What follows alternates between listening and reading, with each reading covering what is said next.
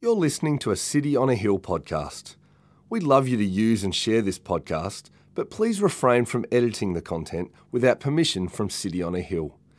If you'd like to know more about our church, or if you'd like to donate to the work of City on a Hill, please visit cityonahill.com.au.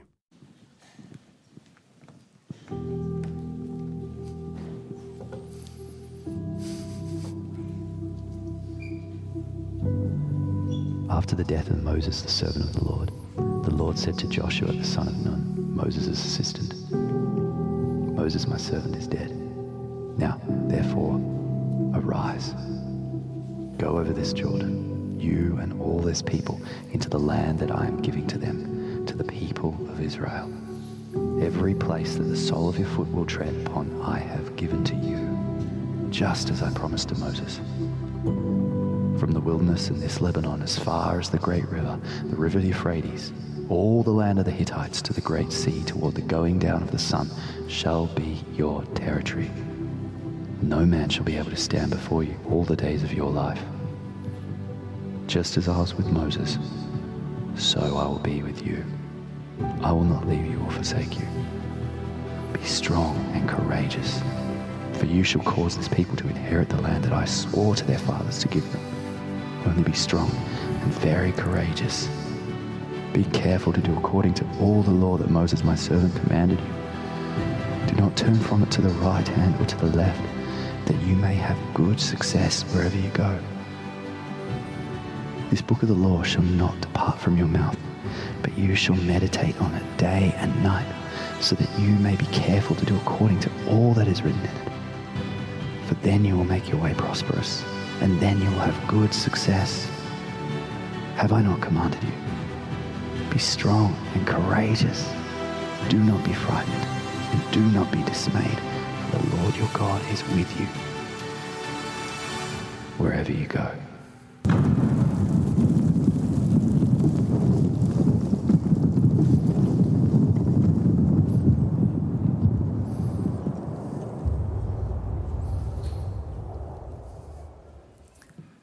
Let's pray together as we get into God's word. Gracious God, we thank you that your word is truth. Sanctify us in your truth, we ask. Make Jesus big in our hearts today. Make Jesus big through Joshua chapter 1 today. And it's in Jesus' mighty name we pray. Amen. Well, today we are embarking on a new journey that is very, very old, some 3,300 years old. We're going to start walking with the Israelites through this book of Joshua. And if you were with us back in 2021, does anyone remember 2021? What on earth has happened for the last few years? It feels like a generation ago. But if you were here with us, you might remember that actually that was when we started walking with the Israelites, because we looked through the pages of the book of Exodus. And so you could say that Joshua really is the sequel to what we looked at back then in Exodus. And I know sequels do not particularly have a great reputation. A few weeks ago, me and Jules were thumbing through Netflix, and it must have been the holidays that got to us. We landed on The Matrix Revolutions. I don't know what we were thinking. It did not last long.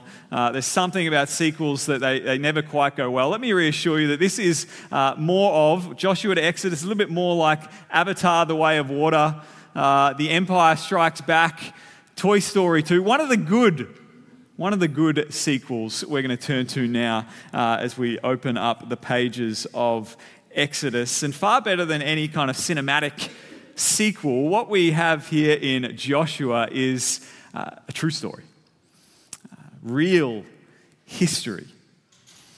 And that is helpful for us whenever we approach a new book of the Bible to take a little bit of a step back to think about, well, what is it that we're actually reading here? What is it that we're actually approaching? What kind of book are we reading? And it is certainly true, real history that we're going to turn to, but it's worth knowing something about the Bibles that we have in our phones or in our paper form. And that is that if you have an English Bible, which I assume you probably brought today or have with you on your phone, the English Old Testament is actually structured, ordered in a certain way.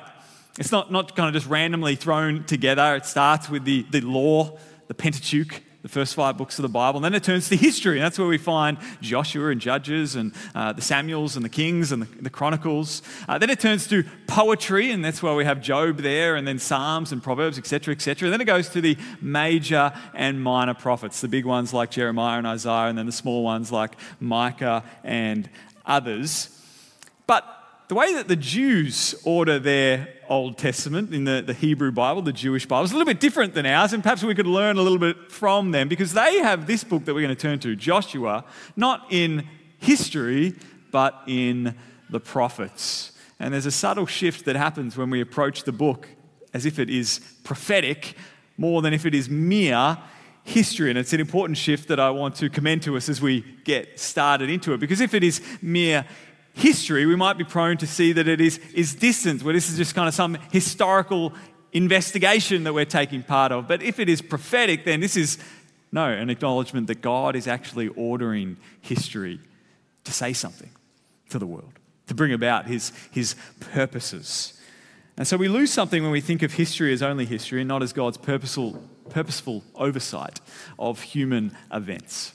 And so we need to keep in mind as we open Joshua that we're not just reading a story of way back when, we're reading a story that God has designed so that you and me might know something about him, might trust in him all the more because we see things about him that we wouldn't otherwise see, and that we might apply things in this book to our lives today. It is prophetic. It speaks into our lives today. And so we're going to dive into Joshua chapter 1 today.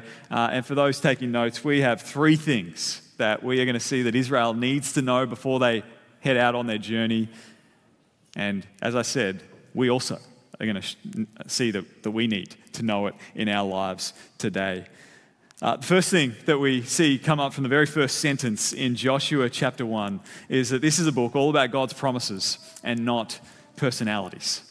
God's promises and not personalities. Did you see the abrupt way, a very matter-of-fact way that this book starts? It says, after the death of Moses, the servant of the Lord. Now, if you know anything about the Bible, you know that Moses was a man who saw God face to face. His face shone after being in the glory of the Lord. He was God's man. He was God's prophet. He was raised up through God speaking to him in the burning bush. Go and tell Pharaoh to let my people go. Lead them out across the Red Sea. Deliver them, rescue, redeem. And Moses did just that. He stood up to Pharaoh. The plagues came at his command. Then he led his people across the dry land of the Red Sea. Then he went up the mountain and brought down the 10 commandments after having dwelt with God face to face. And so if there was anyone in all of human history who might deserve just a little bit more fanfare, just a little bit more of a eulogy as he passes away, a little bit more than just after the death of Moses, it would be Moses. He should be revered. He should be have a few chapters at least, detailing his life for us. And yet we simply read that Moses is now dead. And as we read that, we're meant to think, how could God's people go on without God's man? Well, before we pass, we read at the end of Deuteronomy that Joshua the son of Nun was full of the spirit of wisdom, for Moses had laid his hands on him. And so the people of Israel obeyed him and did as the Lord had commanded Moses. And so Moses knew that he wasn't going to take his people into the promised land, and so he finds himself a successor, and the baton passes to his understudy to complete what is at this point a half-done mission. Joshua is here to help see it fulfilled. And so God says to Joshua, as chapter 1 goes on, Moses, my servant, is dead. Now therefore arise. Go over this Jordan, you and all this people, into the land that I am giving to them, to the people of Israel. Every place that the sole of your foot will tread upon, I have given to you, just as I promised to Moses. And so on the one hand, it's a little sad that Moses, after all he's been through, after all he's led, after all he's poured out for these people, he's now suddenly been passed by quite quickly. On the other hand, let's take a moment to be encouraged. that even Moses is passed by quite quickly. You see, God's work in the world is not built upon certain personalities, but on God's promises. And we need to hear that today, because we in the church, like the rest of the world, we have a tendency, don't we, to the celebritization of our leaders. A tendency to lift up maybe the celebrity pastor, the celebrity scholar, the celebrity historical figure, get around the charismatic communicator. And of course, the Bible itself tells us we should honor our leaders, we should be thankful for and celebrate their gifts. But so often the people that we should be thanking God for end up taking God's place in our lives. The Apostle Paul experienced this too in the New Testament. At one point he writes to the church in Corinth, he says, hey, don't go around saying, I follow Paul, or I follow Apollos, or I follow Peter. No, we are mere servants of the Lord. And that's the way Moses is pitched here. He's a servant of the Lord. And we see this danger of hitching our faith to certain personalities, particularly when those personalities, those leaders fall short. I remember in my early 20s, a lot of the young adults and youth that I was running in and out tribes, there were certain people that we looked up to a lot. One of them was a very charismatic young leader who I looked up to for his godliness and particularly his faithfulness through suffering. And I bumped into him once backstage at a youth rally. It was in the green room, which might have actually been part of the problem. But we bumped into each other, and I wanted to encourage him because he was such an inspiration. I said, mate, you are an inspiration. Keep going. And it turned out that just a mere few weeks after that, he was exposed for covering up some of his sin through the story of his suffering, and he was stepped down in disgrace. It's incredibly disappointing. And in some ways, it's right that it'd be disappointing, because if we're going to be encouraged and spurred on by people, we're also going to be discouraged by them. But the impact that had on the circles that I was in and the tribe I was running in at the time, the young people, it was big. People questioning whether they could still go on trusting Jesus if people could do this. See, sometimes we pin our faith to personalities in such a way that when they fall, our faith in God falls as well. That when they start deconstructing, we start deconstructing with them. But the Christian faith is not built on personalities, but on God's promises. And God is quick to move on from Moses to Joshua because it's not about Moses or Joshua. And God's going to be quick to move on. It sounds sad to say, but he's going to be quick to move on from me being the lead pastor of the church, well, hopefully in a very long time. But he's going to be quick to move on to the next pastor. God's going to be quick to move on from that preacher you podcast a lot or that author that you read a lot. God's going to be quick to move on because it's about his work in the world, his promises to his church. Our faith is built on promises that are eternal and unchanging. And just as the baton passes here from Moses to Joshua, God's people are readying themselves. They're on the border here of the promised land. And you know why it's called the promised land? It's because it's been promised. And so they're waiting for these promises to be fulfilled here on the border. And there's something interesting we can see as we zoom out a little from the text, and that is that to go forward, it's as if the story has to rewind. Because if we take ourselves back, the promise began to Abraham when he told Abraham, even though he didn't have any kids, hey, you're going to have a whole family. And through that whole family, the whole world is going to be blessed. And then, sure enough, Isaac comes along, and then Jacob, and Jacob's name turns to Israel, and the nation of Israel is there. He has a whole family, a whole nation. But came with the promises, this promise of the land. And that had yet to be fulfilled. And so here they are on the edge, the border of that land. And they were enslaved in Egypt. God had judged their enemies. God had his enemies give their stuff to the Israelites on their way out. They'd gone through the dry land across the Red Sea, and then God led them in the wilderness because of their disobedience for 40 years. And now they're here on the border. The time in the wilderness is coming to an end.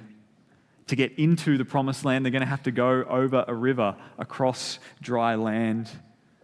And then when they get in, God's going to give them the stuff of their enemies to them as they plunder the nations in Canaan.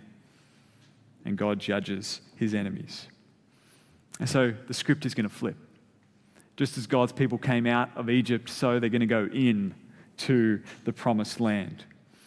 And we learn in the book of Deuteronomy that this technically actually could have been an 11-day journey from where they received the 10 Commandments, having come out of Egypt, to where they are now on the edge of the promised land, that geographically it takes 11 days to get there. And it's as if there's been stuck in some kind of Google Map glitch where they've just gone round and around and around because of their unbelief and their disobedience, that it has taken 40 years to get where they are. Somebody is reporting that traffic to Google. It has taken 40 years because of their unbelief, because of their sin. And that over that 40 years, one generation has passed, and now the new generation is here. And so to Joshua, God has a very clear message as they brace themselves there at the border. He says in verse 5, "No man shall be able to stand before you all the days of your life. Just as I was with Moses, so I will be with you. I will not leave you or forsake you. Be strong and courageous, for you shall cause this people to inherit the land that I swore to their fathers to give them." And so Joshua is called again, and it's the subtitle of the series, to be strong and courageous. Be strong and courageous. It is the stuff that Koorong coffee cups are made of. And yet it's more than just be strong and courageous. Did you notice there's a bit of detail to this strength and this courage? And that is that God tells him that it needs to be a word-centered courage and not a worldly confidence. Because God doesn't simply leave it there, be strong and courageous. He actually tells him how to find that strength and courage.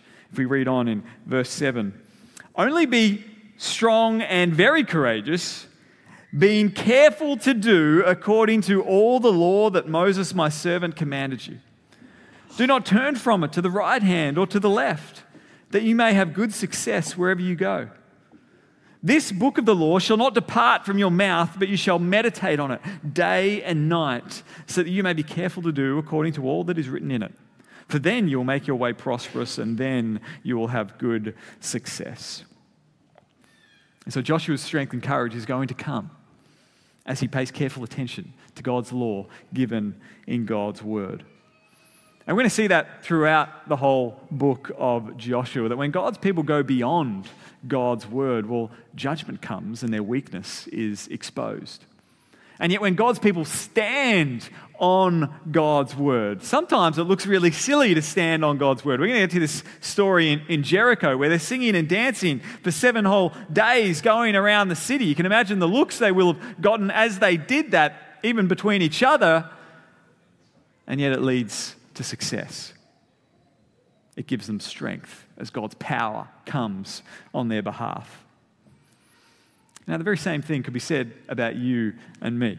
That Christians, we find our strength not in physical power, not in political power, not in strategic power or charisma, but in our commitment and the strength of our conviction regarding God's word. You might know the great reformer Martin Luther. What you might not know about him is, though he's famous for his courage, he was known to be a very tender, conscious, weak-willed man, that he was riddled with anxiety. He famously became a monk because he was caught in a thunderstorm one day. And he was so scared in the thunderstorm that he promised, crying out to God, "If you save me from this and I live, I'm going to become a monk for you." And so he goes into the ministry because of his fear. And then the very first time he got to lead communion as a priest, the story goes that he was trembling the whole time and mumbling and murmuring the whole time because he was so scared about doing it wrong. And if he did it wrong, he thought God was going to strike him dead. He's a very tender conscience. But what that same Luther, fearful and timid as he was, is most famous for is actually standing up to the church elites of the day, the religious elites, who themselves had behind them the whole political establishment. And he was famously, having preached and written and sent his letters out across Germany, he was called in to give an account for what he was teaching, because he was teaching this thing called justification by faith, that you and I can be right with God by trusting in Jesus and not by performing for Jesus. And so he's brought in to recant and give an account for what he was teaching at the time. And as he stood before the council that was judging him, which included the emperor of the day, who at a word could have had his head chopped off, he was called to recant. And you see the struggle in him between his weakness and his strength. And so he asked, can I have 24 hours? Can you give me time to think about it? And so it's not this kind of dramatic standing up to the authorities. He has to actually go away and consider it. And he's weighing up, what would be the consequences of standing firm? What would be the consequences of recanting? And he walked back into that courtroom, that council, the next day, and he gave this iconic line, "My conscience is captive to the word of God. Thus I cannot and will not recant, because acting against one's conscience is neither safe nor sound. Here I stand. I can do no other. God help me." And so he was strong and courageous by conviction. Joshua, Martin Luther, you and me. We're called to have that kind of strength and courage. We need that kind of conviction and closeness to God's word if we're going to stand with strength and courage in our own day today. Strength and courage to be faithful to God's word, even if, as Jesus tells us will happen, the world counts our love as hatred. Strength and courage to persevere when our convictions are questioned and challenged, or particularly when they start costing us. Strength and courage to keep preaching grace, keep pouring out love, keep proclaiming the gospel as good news for the world, good news for sinners like me and like you, when so many other messages, isolationism, religious elitism, political power, are calling for our attention. And we need to say, here I stand. I can do no other. And so like God calls Joshua, let's not let this book depart from our mouths. Let's meditate on it day and night and be careful to do all of it. And it's important we see that at the beginning of this journey through Joshua, because as Pat said earlier, Joshua, the story that we're going to see, has become kind of famous because these days it's attached to the conquests.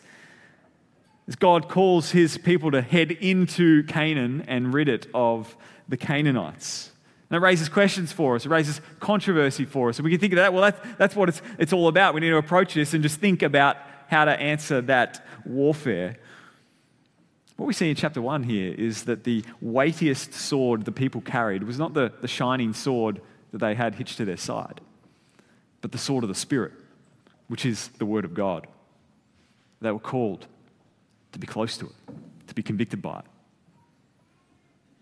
to walk with it, to stay true to God in the midst of half-heartedness and idolatry. And so we need this word-centered courage. Not just a worldly courage in our own abilities, our own resources, but one that leans on God's word in obedience.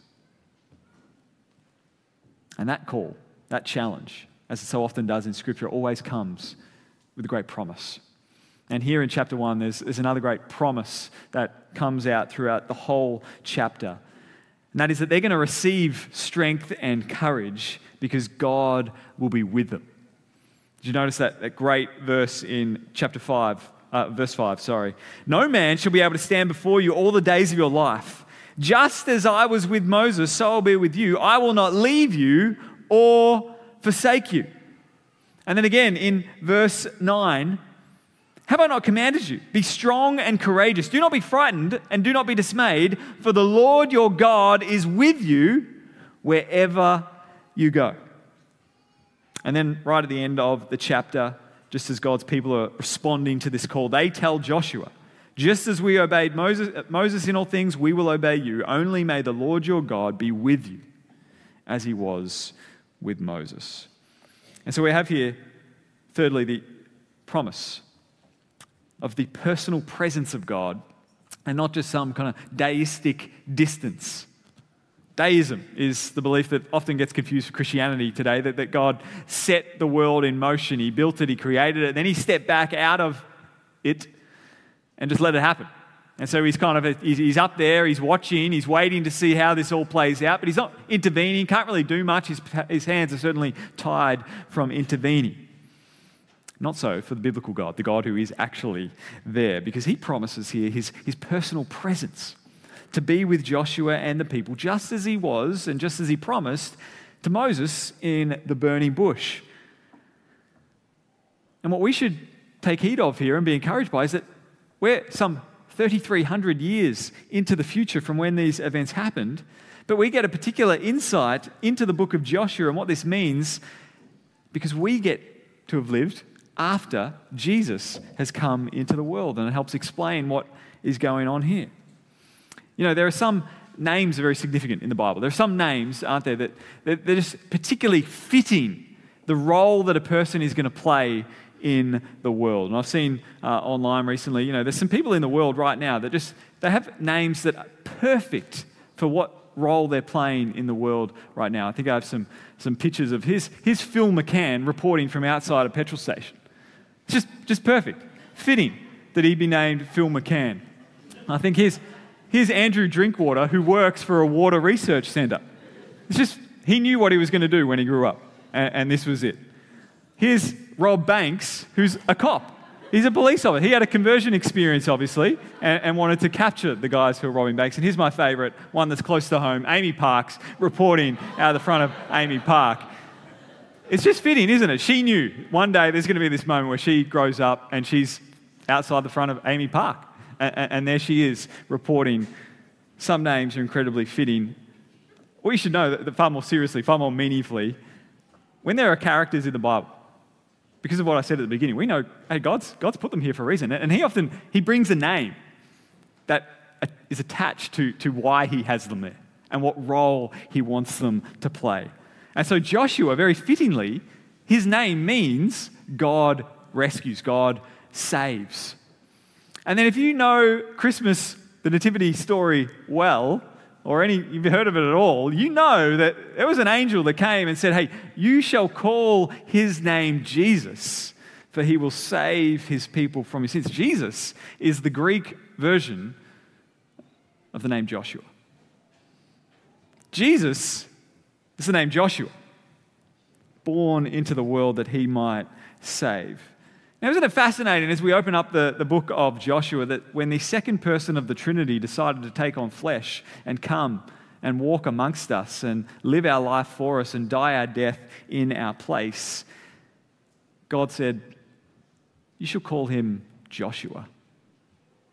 Jesus. God saves. Because Jesus, just like Joshua, he defeats our enemies. Jesus, just like Joshua, he leads his people into the great promised land of eternal rest.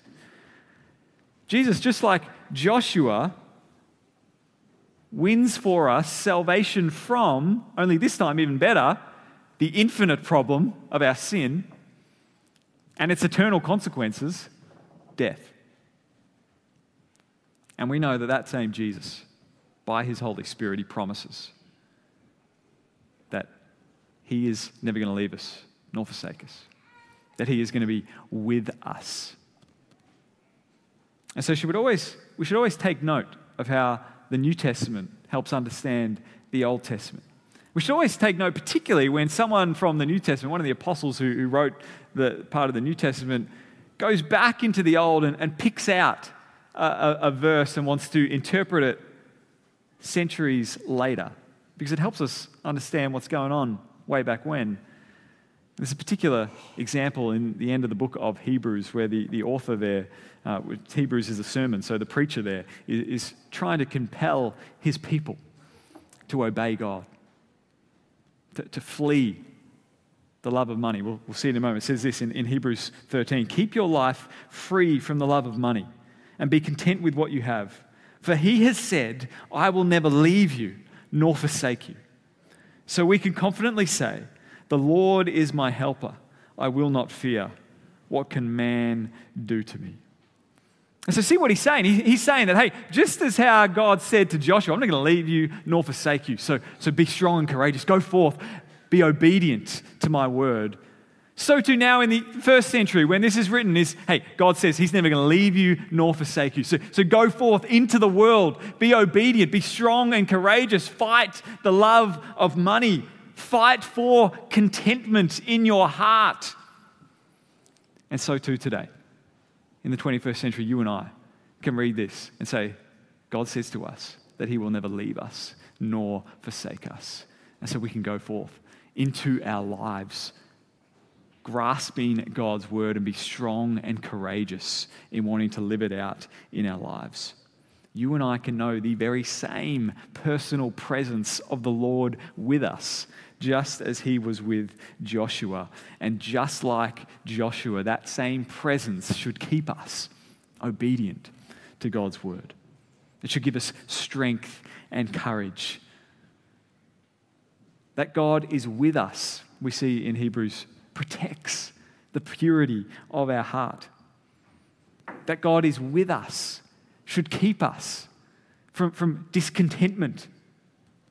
Even in the midst of a world that's drunk on discontentment, that are always crying out to tell us that we need more, full of its desire and ambition and envy and greed and impatience. And so know that Joshua 1, incredibly, it applies to your life today. God will never leave you nor forsake you. And let that reality free you from greed, free you from envy. Let it hit right down to change your very heart, the desires of your heart. And let that reality bring you to God's word, to be strong and courageous in standing upon it, to be convicted about it, to obey it in your life today. It reveals to us, doesn't it, the opposite is also true, that disobedience is true weakness, that ignoring God's word is the cowardly option. Manipulating, changing the Bible just so that we can do what we really want to do is the most, or the epitome of timidity and weakness.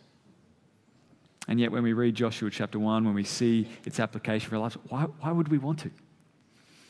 Because here is a God who, just like he's done for Israel, he's called us out of slavery, our slavery to our sin. Here is a God who has journeyed with us through our own wilderness of unbelief, of doubts and fears and complaining. Here is a God who has saved us and called us into his promised land of eternal rest, where we can finally stop working to be accepted and live from acceptance. And here's a God who promises to never leave us nor forsake us, because his own son, Joshua, Jesus, has left the glory of heaven that he might come down and experience the glory of the cross in your place and in my place, so that we might know the personal presence of this God now and for eternity. And so how could we not be strong and courageous for him? How could we walk away from his word that gives us life? How could we not try to put off everything that gets between us and our love and affection for God? And so know the power of God's promises. And over the next 9 weeks, we're going to see the power of God's promises, not just mere personalities. Be strong and courageous over and against a worldly confidence. And know God's personal presence with you, for you, never leaving nor forsaking you, because he forsook Jesus in your place. You have a clean slate. You have the rest of your life as a cherry on top of what Jesus has already accomplished for you and saved you from. You can rest now in that good news, knowing that God is with you and for you. And so we're going to see over these next 9 weeks our need for all these things on this journey. And it's going to be good for us because Joshua points us to the true and better Joshua, Jesus himself. Let's pray together. Heavenly Father, we thank you that you are writing a story in the world. And it's a story of good news for great sinners. Lord, we are sorry for our sins. We are sorry for the ways like Israel. We wander in the wilderness of unbelief and a lack of confidence in you. Lord, we pray that you might replace that with a strength and a courage in you and in your word. Because your word is so full of goodness and grace for us. That you, in spite of having seen our sin, have come near to us by sending Jesus for us to save us. Sending Jesus to lead us into the promised land of eternal rest in you. Sending Jesus to defeat our enemies of sin. Lord, we pray that we might grasp you in your word and that the call you gave to Joshua on that day, Lord, we might heed by your Holy Spirit today. And so help us be strong and courageous and help us know that you are with us, never to leave us nor to forsake us. Lord, may that be the air that we breathe. May that be the foundation from which we live our lives, that you are for us in Jesus, that you are with us in Jesus, and that you go before us, leading us so that we might confidently obey you, come what may. Lord, we can't do that in our own strength. We need you. Come and fill us by your Holy Spirit, we pray. It's in Jesus' mighty name. Amen. Thank you for listening to our podcast. If you'd like to know more about our church, or if you'd like to donate to the work of City on a Hill, please visit cityonahill.com.au.